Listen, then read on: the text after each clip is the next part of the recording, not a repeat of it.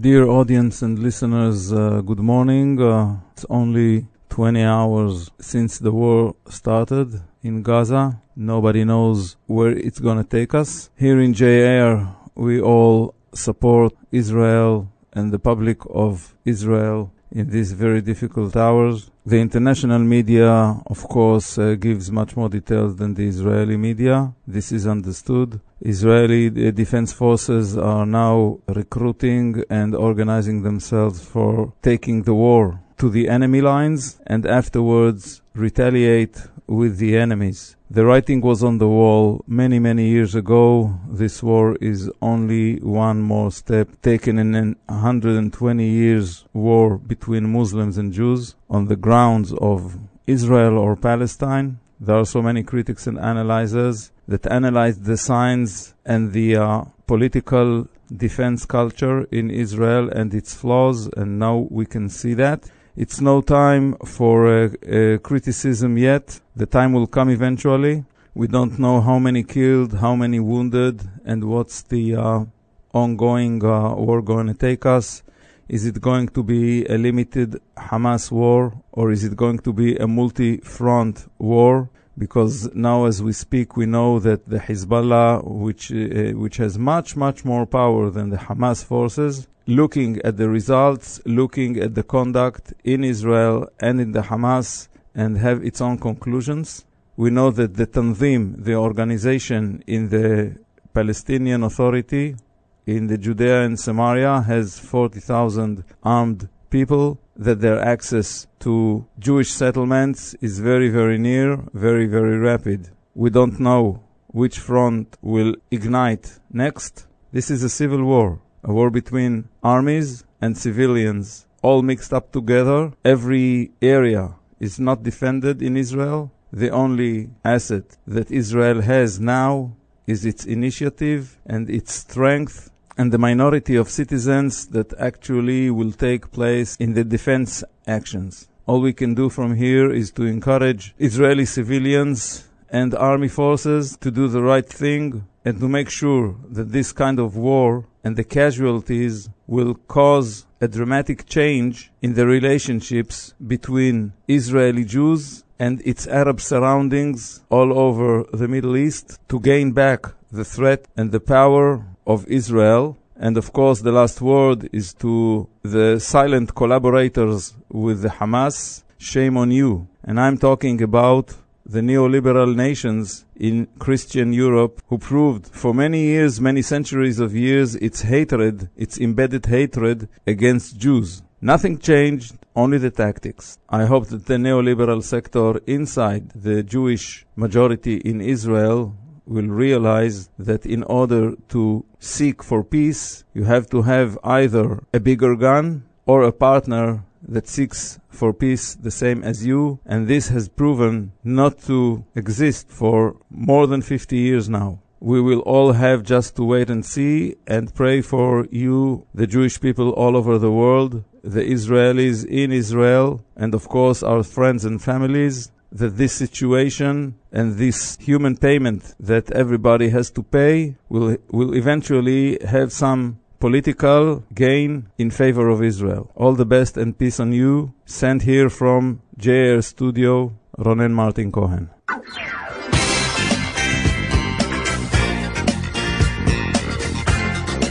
Good morning. Today again, Ronen Martin Cohen with you, with a peace of mind. I give you a piece of my mind. Geopolitics, social issues, history, science, philosophy, and a lot of music.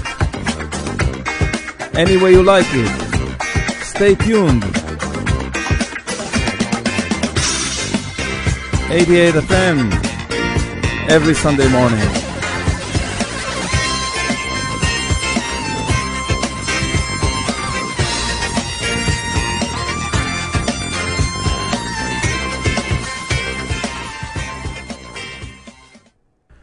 חברי היקר, פרופסור למשפטים, אלון הראל, איש מחנה השלום ולוחם זכויות ידוע, פרסם מאמר מחקרי לאחרונה שמטרתו לבחון את כשרותו המשפטית של בית המשפט העליון בישראל, לפסול או לשנות חוקי יסוד.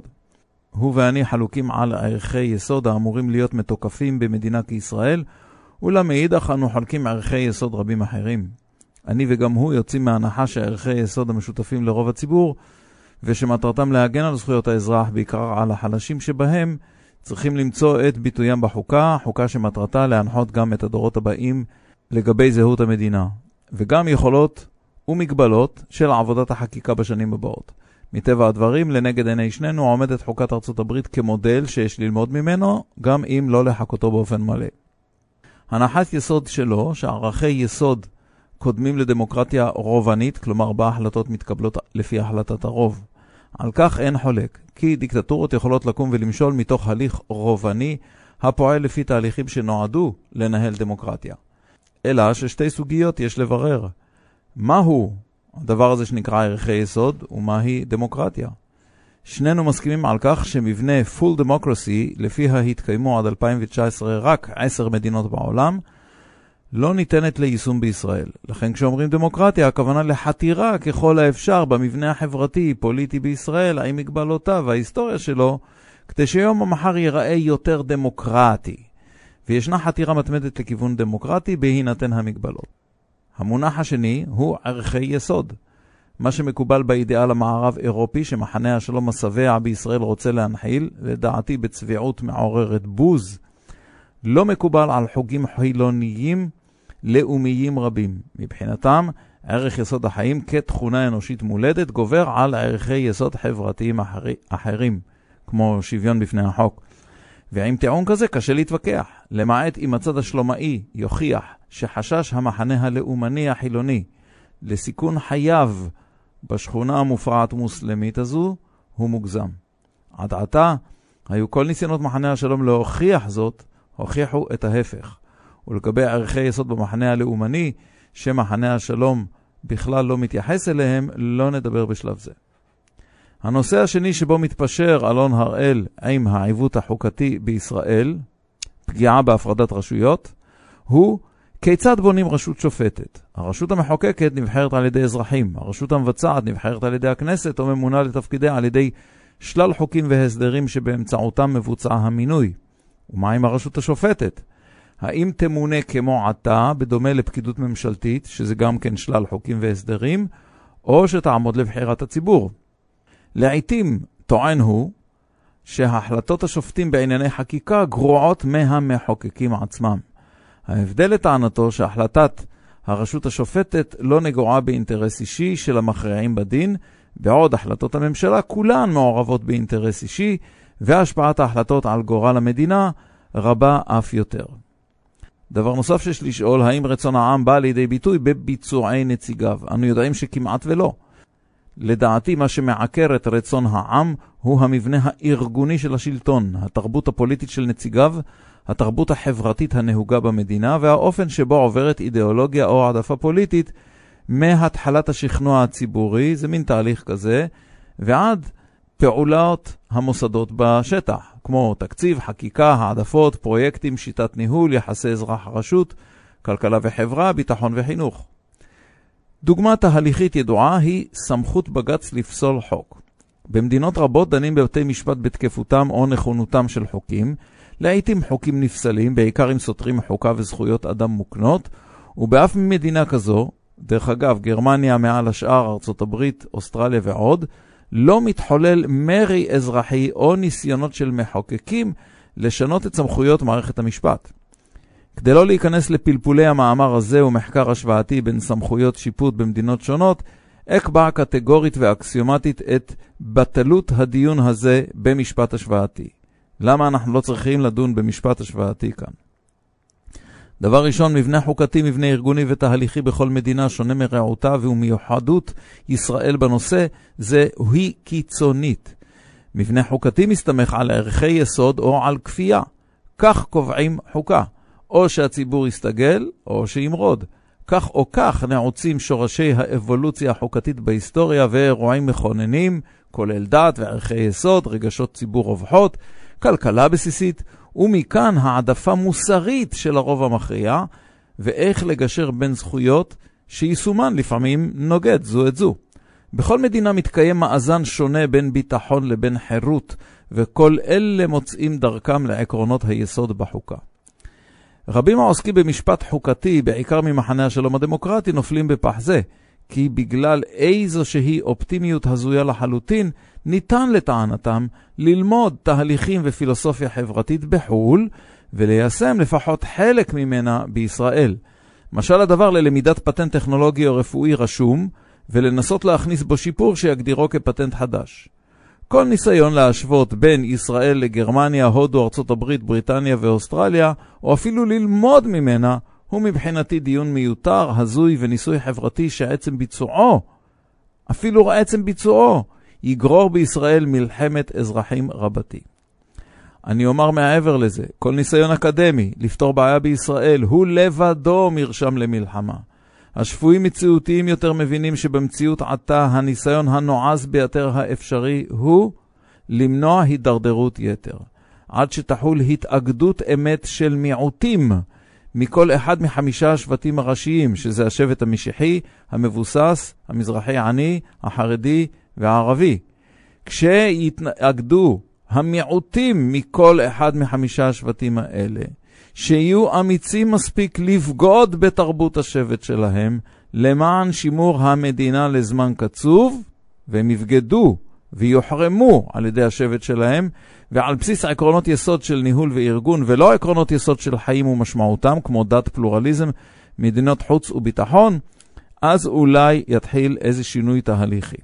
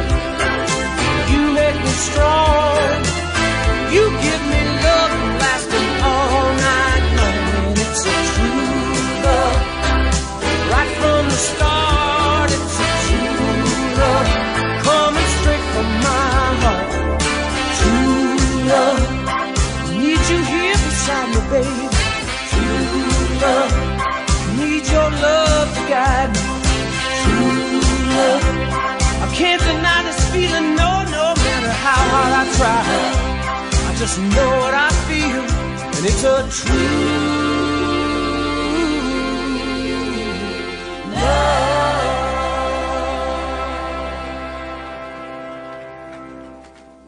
חוקרים שונים בממסד האקדמי השלומאי גילו התנהלות קולוניאלית סיפוחית של ממשלות מפאי בין 1948 ל-1965 וגם מאמצי נישול, עינוי והדרה כלפי המיעוט הערבי בתוך מדינת ישראל. בעבר כבר סיפרתי לכם על תוכניות ההגירה, טרנספר של הערבים, בעיקר נוצרים מישראל לצרפת וארגנטינה, שנחסמו על ידי ארצות הברית ב-1961. כמו כן סיפרתי על תוכניות צבאיות להגליית כפרים ערבים במזרח השרון ומערב השומרון, במקרה של התפתחות צבאית בגזרת פיקוד המרכז דאז. ב-1949 הייתה ישראל חלשה, גבולותיה פרוצים, וערבים שנטשו או גורשו במלחמה הסתננו חזרה לבתיהם. מספרם עמד אז על 156,000 נפש לערך. העלייה הגדולה החלה וכהמשך של גירוש הערבים משטחי קרבות, ובצדק גמור בהתחשב במצב המלחמה דאז, החליטה הממשלה הבולשביקית דורסנית להלאים קרקעות בשטחים נקיים מערבים, וגם הסמוכים לכפרים מאוכלסים, בתואנות ביטחון שונות. יש להזכיר שהתנועה הקיבוצית דרשה את נתח הזהב בקרקעות, כי זה אמצעי ייצור, כהיותה חוד החנית האידיאולוגי וההתיישבותי של המארג הבולשביקי דאז. יחד איתם פשטה השחיתות בתחום, וגם קרקעות של יהודים שנעדרו מהארץ ונרצחו בשואה הוחרמו והועברו לגורמים מועדפים.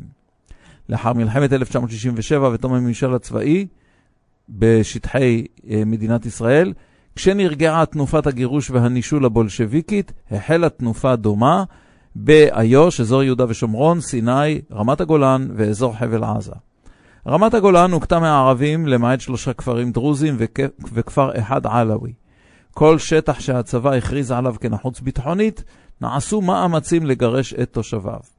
בדרום הר חברון גרו פלסטינים בחיר בית סוסיה במשך שנים רבות, ואז התברר שבימי בית שני היה זה גם כפר יהודי. היה רישום בעלות של הפלסטינים על אדמותיהם, אך ב-1986 הופקעה הקרקע, גורשו התושבים מבתיהם. האזור הוכרז כאתר היסטורי וניהולו נמסר להאחזות הדתית לאומית הסמוכה. מעשה שחיתות לפי כל קנה מידה אזרחי. המגורשים עברו להתגורר במערות שסמוכות לשדותיהם, וב-1991 גרשם הצבא שוב משם ללא צו וללא הסבר. המגורשים עברו למערות אחרות, והצבא ניסה לגרשם עד 2001, ואז הם גורשו בשלישית תוך התנכלות שגובלת בסיכון חיים, והתנחלות מקומית סוסיה מונעת מהם לעבד את אדמתם. בג"ץ הורה לאפשר להם לחזור לאדמתם, והמגורשים ניסו להגיש תוכנית מתאר לאישור המינהל האזרחי ב-2013. הנה יש לנו תוכנית, נבנה מחדש, יהיה מוסכם על כולם וזהו. התוכנית כמובן נדחתה, כשמדדי תכנון דומים של מתנחלים אושרו. מה שמותר ליהודים בשטח אסור לערבים שיש להם בעלות על הקרקע. את דעתי בנושא סיפוח איו"ש החלקי, שזה בקעה, הר חברון, מדבר יהודה, גוש עציון וגוש אדומים, אזרוח או גירוש, החלת חוק ישראלי שוויוני, כבר הבעתי. באזור שטחי C, לפי הסכם אוסלו, גרים מעט מאוד פלסטינים, אולי 150,000. אין מניעה או סיכון באזרוחם. תאזרחו אותם, תנו להם את מלוא הזכויות ותיפטרו מהצרה הזאת, וגם כן תספחו את כל השטחים האלה, וזה של מדינת ישראל לכל דבר ועניין. ממשלה רופסת מחד, אך מתעללת בחלשים מאידך, יודעת להתנכל בלבד כשהיא משתמשת בחוד החנית המשיחי ביוזמת הנישול. פעם זה היה חוד החנית הבולשביקי חילוני, היום זה חוד החנית המשיחי. הערבים מומחים בהצמדות לאדמה. הם עשו זאת ב-1949 כשישראל פחדה לגרשם כמתחייב, וכך התפתחה הפצצה החברתית-ביטחונית דהיום.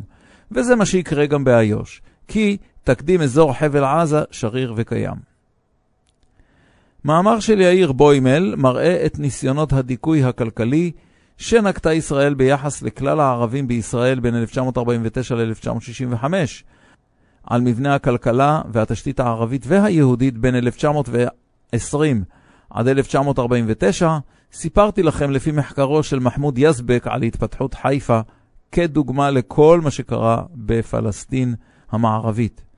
הציבור הערבי, כפרי, המשיך בכלכלה זעירה ומסורתית, היה מעורב במלחמת אזרחים פנימית בין 1936 ל-1939, ואחר כך בהסתה של המדינות מסביב, הכין עצמו למלחמת ג'יהאד לכבוש את כל פלסטין המערבית ולרצוח את היהודים עד האחרון שבהם.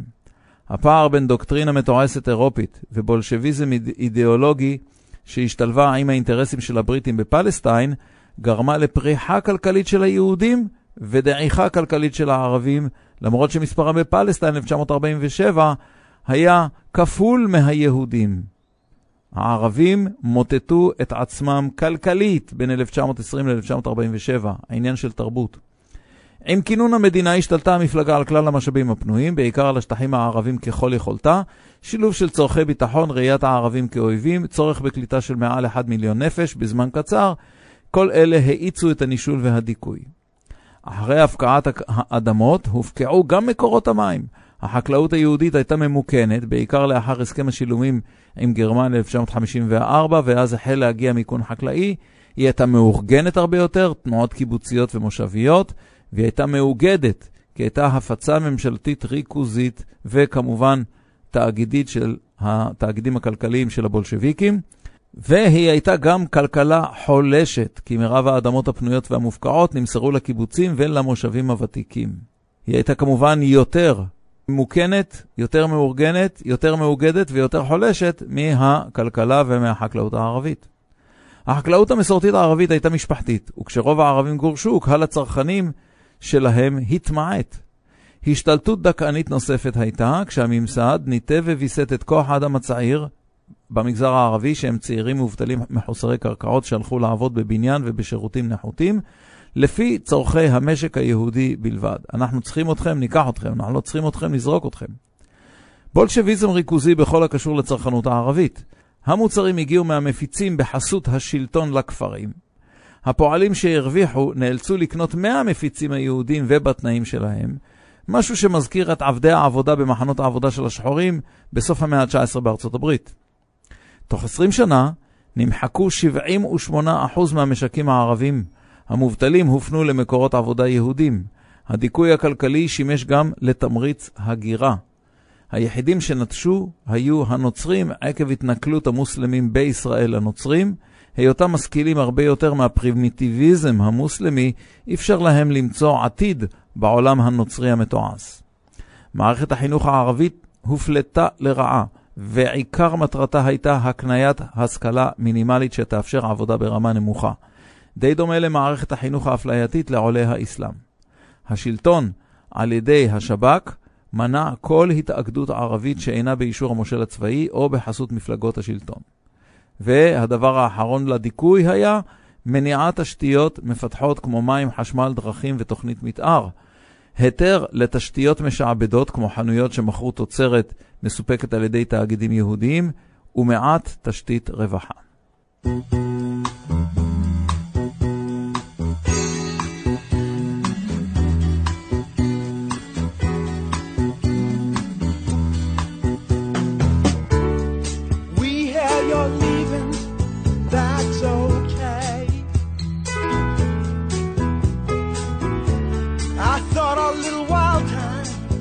Just begun.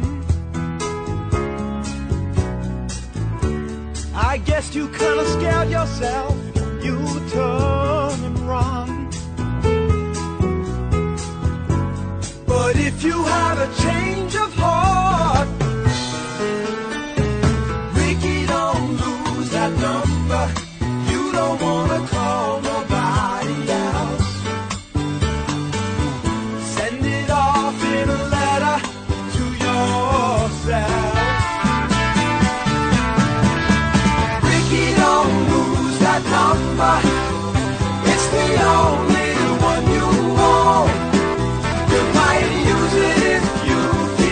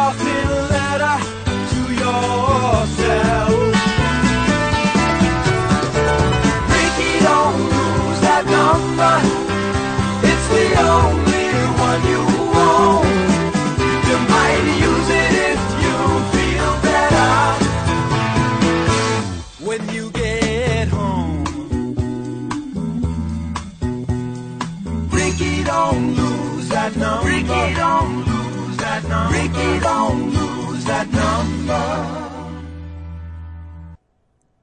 בין 1955 ל-1958 גדל המשק הישראלי. התוצר המקומי גולמי גדל ב-11% לשנה בממוצע, הצריכה גדלה ב-9% לשנה בממוצע, הייצוא גדל ב-18% כל שנה בממוצע, והתעשייה גדלה ב-14% כל שנה בממוצע. גידול אדיר, יחידי במינו בעולם. מספר 1 בעולם. המשק הערבי לא התקדם. גם עלייה גדולה, פיתוח תעשייתי מואץ, שיכונים וערי פיתוח בקצב מסחרר, חיסול מעברות הדרגתי ושנות שקט ביטחוני, מ-56 עד 67, משהו כזה. כל אלה רק עזרו לכלכלה הישראלית יהודית. בנוסף לאלו, הוזרמו סכומי עתק למשק היהודי ישראלי משילומי גרמניה, סיוע ארצות הברית והקהילות היהודיות בחול. תפקיד הערבים בתנופה היה כוח אדם זול לבניין ותעשייה, כמו דרך אגב כוח אדם זול מיהודים עולי האסלאם, ובמידת אמון שלטוני לא גדול יותר. ההבדל היה בכמות העבודה הלא מדווחת ובבנייה הפרועה בכפרים הערבים, שנוהלה כהסכם בין חמולות ורחוק מעין הממשל הצבאי. במגזר היהודי מזרחי עני לא היו תופעות כאלה. חקלאי ערבי שרצה לשווק תוצרתו היה חייב להשתייך לארגוני ההפצה המפלגתיים. החקלאות היהודית הייתה גם יוצרת קו ביטחון, קולטת עלייה ומבטיחה שליטה על האדמות, ומבטיחה כפייה תרבותית על עולים חדשים, גם שימשה כארגון רווחה ופתרון בעיות לילדים נוער מוזנחים, היא קלטה אותם בקיבוצים, ומתוקף היותה חוד-חנית היא סיפקה את לוחמי העל ומפקדי הצבא לפחות עד 1980. חלקות הקרקע הערביות התפצלו יותר ויותר, עקב חלוקה לילדים. הכנסת מיקון וייעול בחלקות קטנות כאלה היה בלתי יעיל לחלוטין. בקשתם לייחוד קרקעות וקרבתם לכפריהם, פירושו היה ויתור על קרקעות טובים עבור המדינה, בעיקר אם רחוקים מהכפר, והמועצה האזורית הקרובה. קבלת חלקה חלופית מרוחקת היה כרוך ברישיון תנועה מהמושל הצבאי, ומי שלא קיבל אישור לא יוכל לעבד את אדמתו המרוחקת. החקלאי הערבי הסתפק במועט, ולכן תשומות הגידול שלו היו נמוכות, וכך הפך למתחרה לחקלאי היהודי. לא רצו לקבלו לארגוני הפצה היהודיים, ובכך האמירו את הוצאות השינוע של החקלאי הערבי. מטרת הדיכוי הכלכלי הייתה להקטין את הריבוי הטבעי המסחרר שלהם. ב-1966 תמה העלייה. גם המאגר ממדינות ערב נוצל לגמרי, והבורגני היהודי החדש לא חפץ ללדת הרבה. הריבוי הערבי והחרדי היו בעלייה יחסית ליהודים לא חרדים. החרדים נתפסו כשבט נחות ולא ראו בהם סכנה ביטחונית או סכנה דמוגרפית. אז, בתחילת שנות ה-60, המגזר הערבי, כולל הבדואים שנושלו בנגב, כן נתפסו כאויב. תוכנית קו בצורת של שר החקלאות משה דיין, שכיהן בין 1959 ל-1964, קבעה כי רוב הבדואים מעבר לקו זה לא זכאים לפיצויי בצורת. רק הקיבוצים והמושבים היהודיים. תוכנית זו ואחרות דאגו להעצים את החקלאות היהודית על חשבון הערבית. סקר ממשלתי בכפרי הערבים מטרתו הייתה גזל כל קרקע שאין הוכחת בעלות כתובה או הוכחת עיבוד 15 שנים רצוף תהפוך לרכוש המדינה. 55% מהאדמות החקלאיות הערביות הועברו לממשלה. תוכנית הוויסות כפתה על החקלאים הערבים תפוקה בהתאם לצורכי הציבור. הממשלה פחדה מהיצף חקלאי ערבי. במסגרת תוכנית לסיוע לחקלאות הערבית היה צורך בהטיית מים לכפרים, אלא שהביצוע בפועל היה נמוך מהתכנון. החל מתוכנית 1963 הוא עבר יותר מיקון לנבחרי החקלאות. זה בתוספת מים הגדיל את התפוקה לדונם כפול 8.1 בממוצע. ברור שהנהנים העיקריים היו הקיבוצים והפחות נהנים היו הערבים. עד 1968 קיבל החקלאי היהודי תמורה פי 6 לכל יחידת שטח, מבחינת התפוקה. יחסית ל-1963 ויחסית לחקלאי הערבי. כלומר, התמורה לכל יחידת שטח, התפוקה לכל יחידת שטח, בין 1963 ל-1968 עלתה פי 6. וזה כמובן יחסית גם לחקלאי הערבי. תוכנית הקרקעות הערביות קידמה רק את בעלי החלקות המאושרות של 31 דונם ויותר. כך קרה ש78% מהחקלאים הערבים הפכו שכירים אצל בעלי החלקות הגדולות. כך יצא שחלקות קטנות קרובות לכפר הפכו אתרי בנייה לבנים ממשיכים. החקלאי הגדול הערבי התקדם יפה יחסית לשנות ה-40, אך כל השאר לא נכנסו לאומדן כי נטשו את העבודה החקלאית. הערבים פנו לעבודה גם ביישובים יהודים. חלקם אפילו על אדמות אבותיהם לשעבר שעתה שויכה לקיבוצים ומושבים. ב-1961 עבדו 90% מכוח האדם הערבי בעסקים יהודים, בעיקר בערים יהודיות. לכך נוסיף אפליה בשכר, ביטוח לאומי וחינוך, וכמובן ההיצע הערבי היה לרוב גדול יותר מהביקוש היהודי, והטבות משרתי צהל בביטוח לאומי הגדילו את הפער. כך יצא שמקום הפועל הערבי נדחק למטה. ילדים ונשים הועסקו בשכר רעב דרך ראיס מקומי שלקח חלק גדול מהשכר לעצמו. מאידך, קצבאות אבטלה כמעט לא נופקו, עקב עבודה לא מדווחת רבה. אם העבודה שלך לא מדווחת, אתה לא משלם ביטוח לאומי, אתה לא משלם ביטוח לאומי, אתה לא מוכר, ואז אתה לא מקבל קצבת אבטלה. באין מקורות עבודה ואין פיתוח כלכלי, עזבו צעירים רבים את הכפר לערים המעורבות. תוכניות הפיתוח הממשלתיות את המגזר הערבי נועדו לכמה תוצאות. ההבדלה בין הערבים נאמנים למפלגה השלטת ללא נאמנים, כמו לדוגמה כאלו המקורבים לרקח, למקי.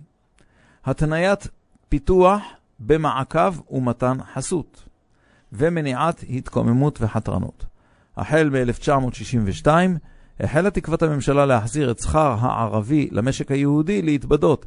הערבים צמצמו את צריכתם, לא קנו דרך התאגידים היהודים, ולכן תלותם במזרח היהודי למזער ההכרחי, מה שנקרא רק את המינימום של המינימום הם קנו.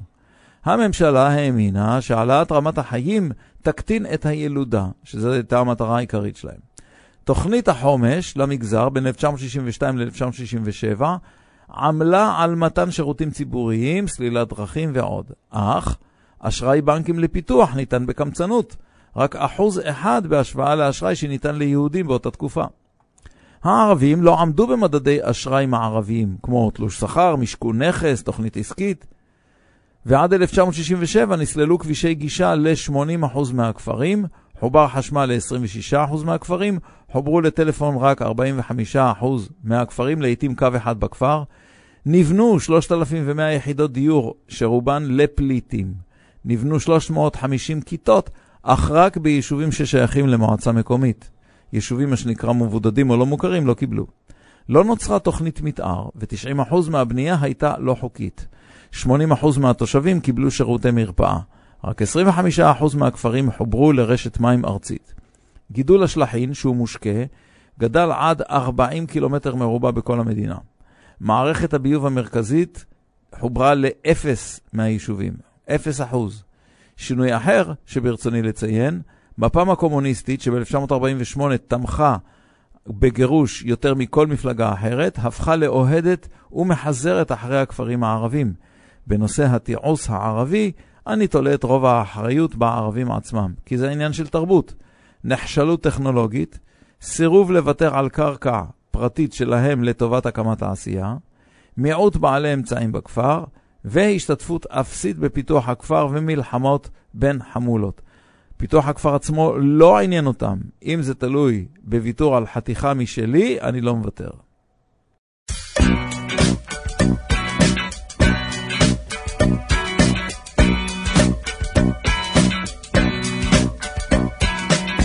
Time was drifting, this rocket got to roll. So I hit the road and made my getaway. Restless feeling really got a hold. I started searching for a better way. And I kept on looking for a sign in the middle of the night, but I couldn't see the light. No, I couldn't see the light. Kept on looking for a way to take me through the night. Couldn't get it right. Couldn't get it right.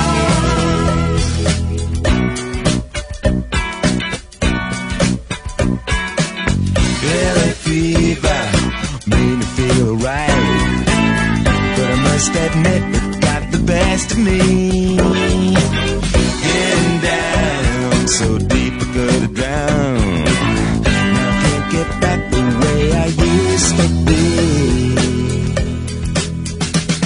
But I kept on looking for a sign in the middle of the night. But I couldn't see the light. No, I couldn't see the light.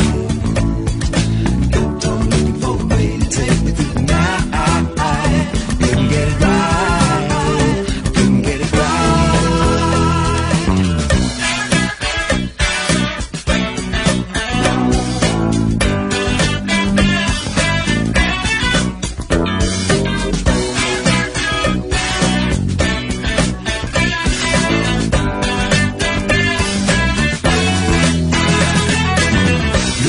City took me with the tide, and I nearly died from hospitality.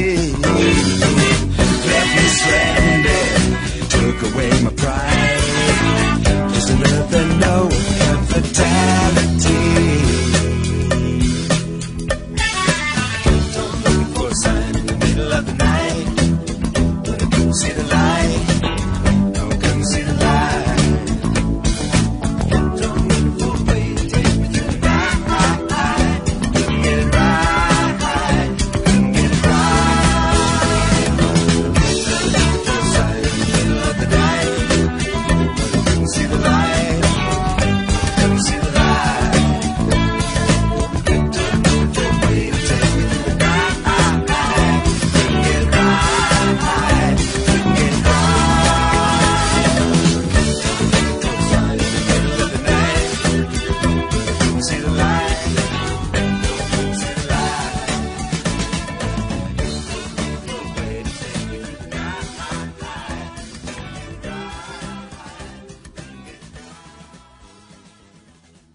מערכת הענישה בארצות הברית, שמטרתה הענישה הרחקת הפשע מהרחוב ושיקום העבריין, עברה הרבה תמורות ב100 השנים האחרונות. בארצות הברית נפסקים עונשי מאסר גם לעבירות ברמה של חטא ועוון ולא רק פשע. נכון ל-2011, 1.1% מהגברים בארצות הברית כלואים, 1.4% במאסר על תנאי ו-0.4% בשחרור על תנאי. בין 1940 ל-2010 קפצה הכליאה בפועל בין 0.2% ל-0.75%, וזה דרך אגב כולל נשים, שכמעט ולא נכלאות. ועד 2020 היא ירדה בחזרה ל-0.55% מכלל האוכלוסייה הבוגרת. לכל מדינה חוקי ענישה משלה, ויש גם ענישה פדרלית, עם בתי כלא פדרליים, עם רמות אבטחה משתנות בין רמת אבטחה הכי קיצונית לרמת אבטחה כלילה ביותר. כליאה לפי סוגי עבירות, על סמים 25%, אלימות 62%, רכוש 14%. כלל הוצאות הכליאה בארצות הברית הרבה מעל 81 מיליארד דולר בשנה, שזה 35,000 דולר השקעה בכל אסיר ואסירה בממוצע לשנה. בעשור האחרון חלה ירידה בכליאה של 25% בממוצע, גם ללא ירידה בפשיעה. מדובר בשינוי מדיניות בחלק מהמדינות. ארצות הברית נמצאת במקום השישי בעולם בכליאה לנפש. יש לזכור שרמת כליאה לא מעידה בהכרח על רמת פשיעה, אלא יש כאן שילוב של אכיפה, חומרת שיטה, מקום לאכלוס, מגמות חברתיות. ישנן מדינות עם פשיעה גבוהה ביותר ושיעור כליאה נמוך, בגלל התרבות, המשאבים והאכיפה בעייתיים. גם רמות השיקום הן שונות. במדינות מתירניות יותר מושקעים משאבי יתר בשיקום והחזרת האסיר לחברה. החל מ-1971 הכריז הנשיא ריצ'רד ניקסון על מלחמה בסמים, ומאז הוחרפו העונשים והכליאה גדלה. הכליאה תואמת את המעמד הכלכלי והאתני. שיעור האסירים והאסירות בפועל לכל 100,000 תושבים, ומול שיעורם באוכלוסייה להלן. לבנים 0.19% מהלבנים, ושיעורם הוא 75% מהאוכלוסייה הכללית. יחס נשים לאנשים כאסירים הוא 1:7, ומאז 2000 ירד שיעור האסירים הלבנים ב-25%. ההיספנים 0.43% מהאוכלוסייה כלואים, ושיעורם 12% מהאוכלוסייה. יחס נשים לאנשים בבתי כלא זה 1:13, ומאז 2000 ירד שיעור האסירים ב-21%. ושיעור השחורים הוא 0.90 מהשחורים הבוגרים הם אסירים, ושיעורם באוכלוסייה הוא רק 13%. יחס נשים-אנשים בכליאה 1:17, ומאז 2000 ירד שיעור האסירים השחורים ב-39%. ניתן לשער כי העניים מיוצגים פחות, נעצרים יותר ונכלאים יותר גם עקב דעות קדומות של המערכת. גם ניתן לשער שרמות הייאוש והאלימות במעמד הנמוך בארץ נאו-קפיטליסטית גבוהים מהמעמד הבינוני. בסקר לגבי כליאת נשים הסתבר שיחס הכליאה בין נשים לבנות לשחורות הוא בשיעור של 1:2 יחסית לעבירות סמים זהות. רוב כליאות הנשים הן בגין עבירות סמים. כליאת נוער ירדה בין 1998 ל-2015 ביותר מ-50%. עדיין כליאת נוער בארצות הברית היא הגבוהה בעולם. שיעור נוער להט"בי במאסר גדול ב-50% מנוער לא להט"בי, כנראה בגלל דחייה חברתית שמובילה להידרדרות. שיעורי כליאה של פגועי נפש ושיעורי חזרה למאסר יידונו בנפרד. נמצא מתאם גבוה בעבריינות נוער בין גידול בעבריינות לסילוק מבתי ספר עקב בעיות משמעת ואכיפה קפדנית ביותר בתוך בתי הספר. ככל שהמשמעת קפדנית יותר, יותר תלמידים נזרקים משם, ולכן גם יותר תלמידים מגיעים לפשע. בהתחשב באי סובלנות לאלימות וסמים בבית ספר, המשמעת מחויבת המציאות. כנ"ל המתאם בין מאסר להגירה לא חוקית וענייה. ככל שיש יותר הגירה לא חוקית, כך יש יותר מאסר. שיעור פשיעה אלימה נשאר יציב. אך שיעור פשיעה לא אלימה, כמו סמים ורכוש, ועבירות מופחתות ברמה של פלוני, גדל. ב-2020 היה שיעור הכלואים לפני גזר דין או מעצר לפני הליכים כ-60% מכלל האוכלוסייה, שזה פשוט המון. סקר בדבר חינוך בבתי כלא הוכיח ירידה בחזרתיות למאסר, בעיקר כחינוך מאפשר השתלבות מקצועית כדי שעוני לא יוביל לחזרה לפשע. אסירים עם משפחה תומכת ישתקמו מהר יותר. שיעור החזרתיות תוך 3 שנים מהשחרור הראה ב-2002 ש-68 הגיעו למעצר חוזר ו-52% למאסר חוזר. לא הוכח מתאם חזרתיות יחסית למשך המאסר הקודם. סוגי האבטחה מסתרעים מלואו, מידיום, מקס וסופר מקס. בהם משתנה רמת העיכוב, הבידוד והקשר החיצוני, ההקלות והעבודה, החינוך והשיקום ועוד. החל מבידוד לכל אסיר בנפרד, כל אחד בתא משלו 23 שעות ביממה, ועד עבודות חוץ ושירותי שיקום גבוהים, וכמובן ללא בידוד. רמת הצפיפות יחסית לתקן ברוב בתי הכלא מגיעה ל-170%, בקליפורניה לדוגמה. תנאי המאסר לנשים הם גרועים יותר מהאנשים. הן חשופות להתעללות מינית ונפשית טראומטית יותר מהאסירים, גם על ידי הצוות וגם על ידי האסירים, אסירות האחרות, בעיקר מנוצלות על ידי כוח אדם הסוהרים. רוב פשעי נשים נחשבים כנובעים מפסיכוזה ולא מקבלים יחס של פשע רגיל. הרבה עקב הדעה הקדומה על נטייתן הנמוכה של נשים לאלימות ופשע.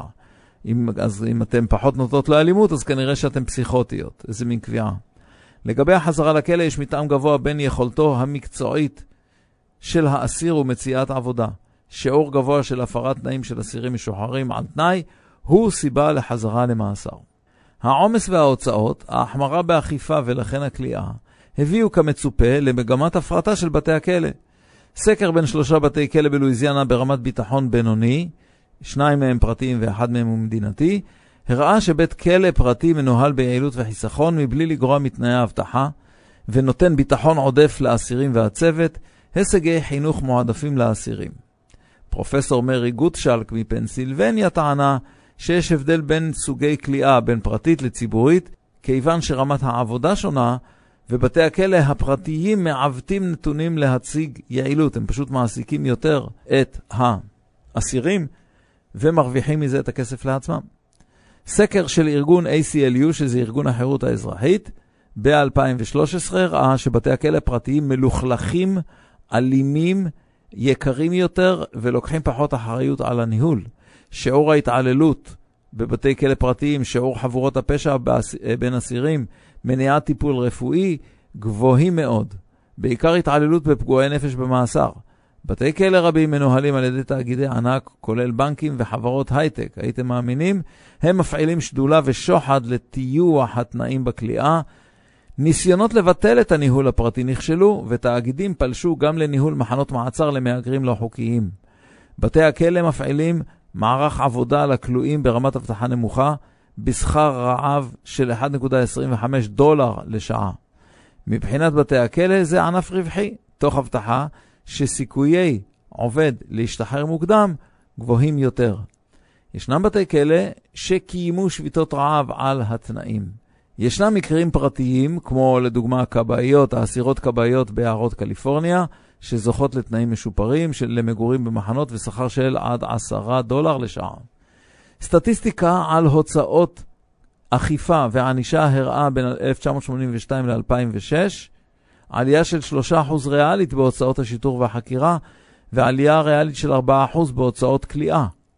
סקר הראה תוכניות לבנייה של בתי כלא ענקיים נוספים. הוצאות הבריאות גדלות מאז 2000 ב10% כל שנה בעקביות. הוצאות גמילה מסמים בתוך הכלא נאמדות $35,000 לאסיר לשנה, כשהוצאות דומות לאסיר משוחרר מחוץ לכלא זה $10,000 לשנה בלבד. בדיקה של אוניברסיטת וושינגטון במדינת מיסורי הראה שכלל ההוצאות בארצות הברית לשנה על ענישה וכליאה מגיעה ל$1,000 מיליארד, כש50% מהעלות הזאת משולמת בפועל על ידי משפחות האסירים. הפער הריאלי בין הוצאות כליאה להוצאות חינוך ציבורי בארצות הברית גדל מאז 1980.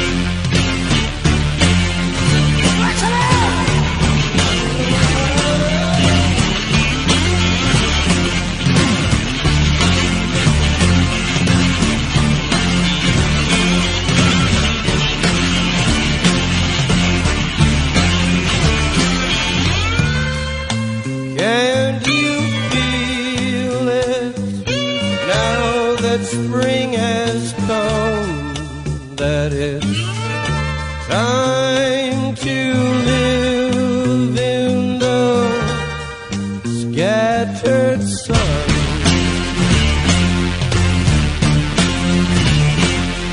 Waiting for the sun, waiting for the sun, waiting for the sun, waiting for the sun.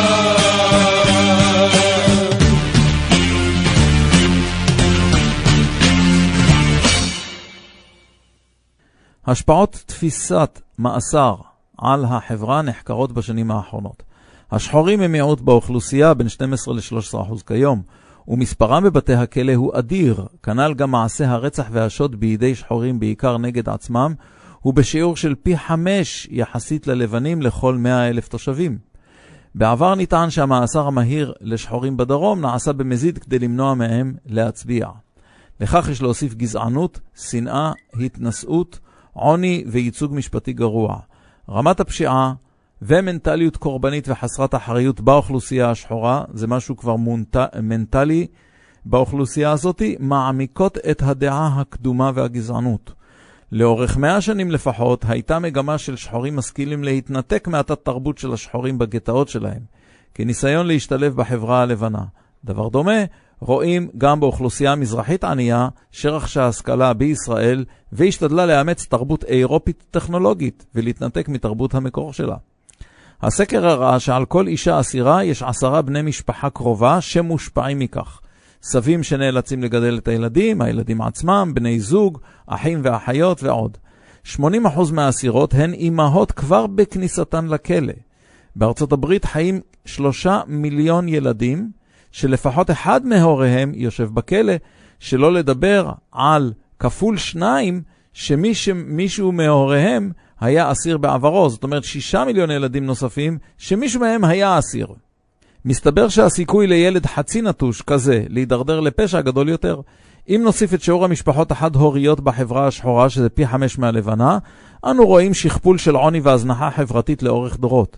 קיים מתאם ברור בין ילדים חצי נטושים לתזונה ובריאות לקויות. אצל ילדי אסירים וחד-הוריות ובחנו בעיות נפש וגוף בשיעור גבוה, בעיקר עקב עוצמה גבוהה של פחד, של חוסר אמון, ייאוש, כעס, חוסר יציבות במסגרות, חשיפה למזהמים, חרדות, תלישות ועוד. כל פרידה מהורה מראה ירידה בבריאות, ולכן גידול בשיעור של מיגרנות, קולסטרול, איידס, השמנת יתר, אסתמה ואלרגיות, עיכוב התפתחות ועוד. המחקרים לא מציגים גם גידול ב-ADHD ובעיות ביכולת למידה ועבודה. לדעתי יש בין אלו לאלו קשר הדוק ומתאם גבוה, מה שאחר כך קובע את יכולת ההשכלה, כניסה לעבודה והשגת יציבות כלכלית בהתבגרות. ילדים מגלים תופעות אלו בצורה קשה יותר מילדות, בעיקר אם האב נאסר או נטש את המשפחה. טראומה של נטישה ללא מתן כוחות מתחזקים מביאים לחזרתיות של האירוע, וזה מגביר אותו מבחינת החשיבה, מגביר אותו יותר ויותר, ובאין סיפור נגדי, בסופו של דבר מקבלים ילדים עם PTSD, תסמונת טראומות מהעבר. לגבי השפעת המאסר על בריאות, מבחינים בהידרדרות בין עקב לחץ נפשי או תחושת אלימות קבועה, זעם ותסכול, הערכה עצמית, התמכרות לסמים ועוד. בבתי הכלא קיימת תעשיית הברחות מתמידה שההנהלות לא מצליחות למגר, או משתפות פעולה בתמורה לשוחד. אוכלוסיית האסירים בעלי מודעות בריאותית והבנת מושגי יסוד נמוכה יותר, ולכן גם לא שומרים על בריאותם. למותר לציין שמבחר המזון בכלא הוא נמוך יותר. שיעור הנזקקות לטיפול רפואי, בכלא זה בחינם, גדול מהשיעור בעולם החופשי, כי שם זה בתשלום. לאחרונה הבינו אחראי התקינה כי השפעת הכליאה על ילדים מחייבת טיפול ממשלתי בילדי כלואים. 20% מהילדים שהיו נוכחים במעצר, זאת אומרת, היו נוכחים כאשר באו שוטרים ועצרו את הוריהם, פיתחו סיוטי לילה. בסן פרנסיסקו מכשירים שוטרים כיצד לעצור הורים עם מזעור נזק נפשי. הורה שהוא אפוטרופוס יחיד שנגזר עליו עונש מאסר או מעצר, חובת המדינה לדאוג לשלום הילדים בכל התקופה הזו. כבר ב-1771 כתב החוקר ברון אוקלנד בספרו עקרונות חוק העונשין, כתב ככה: מאסר כענישה לא תואם לעקרונות חקיקה נבונה. זה הופך יעילות לעול על החברה. זה פוגע במוסר של האסיר ולא נותן דוגמה נכונה בהיותם מורחקים מהחברה. חלק מהמדינות תקננו הטלת אחריות ואפשור קשר בין הורים אסירים לילדיהם. נעשה מאמץ שאימהות לילדים תישארנה עם הילדים בכליאה בהבטחה נמוכה. זאת אומרת, עדיף ילד בתוך הכלא עם אימו ועם ההשפעה השלילית שיש בכלא, ועם רפואה וחינוך לילדים בתוך הכלא, מאשר ילד בעולם החופשי ללא אימו. חזרת אסירים למשפחה היא בעייתית. למה? ההסתגלות ההדדית היא קשה, גם של האסיר גם של המשפחה. המשפחה דוחה את האסיר, היא חשדנית כלפיו. להצלחת ההתאקלמות במשפחה יש השפעה על חזרתיות לפשע וכליאה. לא יתאקלם טוב, יגיע לפשע.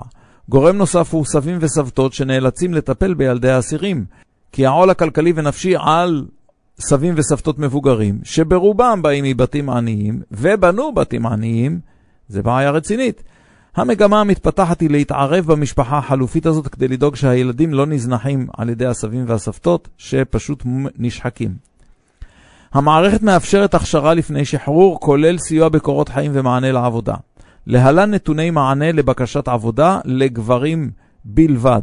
מועמדים לבנים לעבודה, אם הם ללא עבר פלילי, הם יקבלו 34% מענה על הקורות חיים. אם יש להם עבר פלילי, רק 17% יקבלו מענה. מועמדים שחורים, ללא עבר פלילי, יקבלו רק 14%, ועם עבר פלילי יקבלו רק 5%. אחד הסיפורים על שיקום אסיר המפורסמים ביותר בארצות הברית הוא של שון הופווד. שון הופווד בגיל 22 נשלח ל-12 שנות מאסר על מעשי שוד מזוין, מאסר דרך אגב שזהו קצר יחסית כי הוא הודה והתחרט בבית המשפט. הוא השתקם בכלא, למד משפטים בכלא והפך למדריך לאסירים שמבקשים קיצור עונש. תמצית סיפורו, ככה: הוא גדל במשפחה כפרית דלת אמצעים, אבל תומכת ואוהבת בנברסקה. הוא היה הבכור מתוך 5 אחים. מגיל נעורה ואחר כך בחיל הים במפרץ הפרסי, הוא הרעיל את עצמו עם אלכוהול ועישון. בגיל 21 השתחרר מהשירות וחבר לחבריו בעיירה שבגדל, ששדדו בנקים קטנים בעיירות מרוחקות. הוא נתפס ב-1998, הודה בכל האשמות ונכלל ל-12 שנים. כנהוג מניסיונם של השופטים, איש לא האמין שהוא ישתקם. בבית הכלא הוא הבין שמי שחלש יהיה בסופו של דבר קורבן לאונס והתעללות. רמת התוקפנות והרצון לפשוע של אסירים זוטרים עולה בכלא, גם כהגנה עצמית וגם כי הם לומדים מהבכירים מהם. ללא מקצוע, בנתק ממשפחה ובעיות נפש, מרב הסיכויים שהם יוחזרו לכלא בשנית. שיעור השחורים בבתי הכלא הוא 40% מכלל האסירים, זה שחורים. 33% מהגברים השחורים מגיעים לכלא בשלב כלשהו בחייהם. אתם מבינים מה זה? 33% מכל הגברים השחורים? זה פשוט נורא. ו17% מהגברים ההיספנים כנל, ורק 6% מהגברים הלבנים. כדי להתרחק מהקטטות היומיומיות, השקיע שון הופווד את עצמו בקריאת פסקי דין בספרייה, כדי לנסות להשיג לעצמו שחרור מוקדם. הוא ניצל מלגת לימודים מהצבא, והשקיע אותה בקורסים בהתכתבות, כך שעם שחרורו, הוא למד משפטים תוך כדי מאסרו, ועם שחרורו נשארה לו רק שנה אחת להשלמת התואר. כל האסירים היו מגיעים אליו לייעוץ משפטי. לאחד מהם הוא הגיש עתירה עם בקשת שחרור מוקדם לבית המשפט העליון. הסיכוי להישמע ולזכות היה 1 ל10,000, והוא הצליח לשכנע את בית המשפט העליון שחלק מהראיות נגד האסיר היו בלתי קבילות. לאסיר הוצמד עורך דין, במקרה כזה, כאשר המשפט נפתח שוב, אז המערכת מצמידה עורך דין בחינם. היא הצמידה לו עורך דין צמרת בשם סת וקסמן, שדרש לערב גם את שון הופווד האסיר במשפט המחודש. העונש קוצר ב4 שנים, וככה הוא עתר גם ל15 אסירים אחרים, והביא לקיצור עונשם של 10 מהם. עבורו לא היה מי שיפעל לקיצור עונשו, והוא ישב את כל תקופת מאסרו. עקב עברו הפלילי, כאשר הוא גמר את לימודי המשפטים, הוא היה צריך להתייצב מול ועדה מיוחדת לקבלת רישיון עריכת דין. ב-2002 הוא שוחרר, ב-2005 הוא הוסמך כעורך דין. ומאז הוא מייצג אסירים בעררים של מאסר. עוזר הנשיא ג'רלד טראמפ, שהוא ג'רד קושנר, נעזר בו בשון הופווד להגשת חוק לשיקום האסירים. הרפורמה הביאה לקיצור עונשם של 12,000 אסירים. כיום שון הופווד הוא פרופסור למשפטים באוניברסיטת ג'ורג'טאון.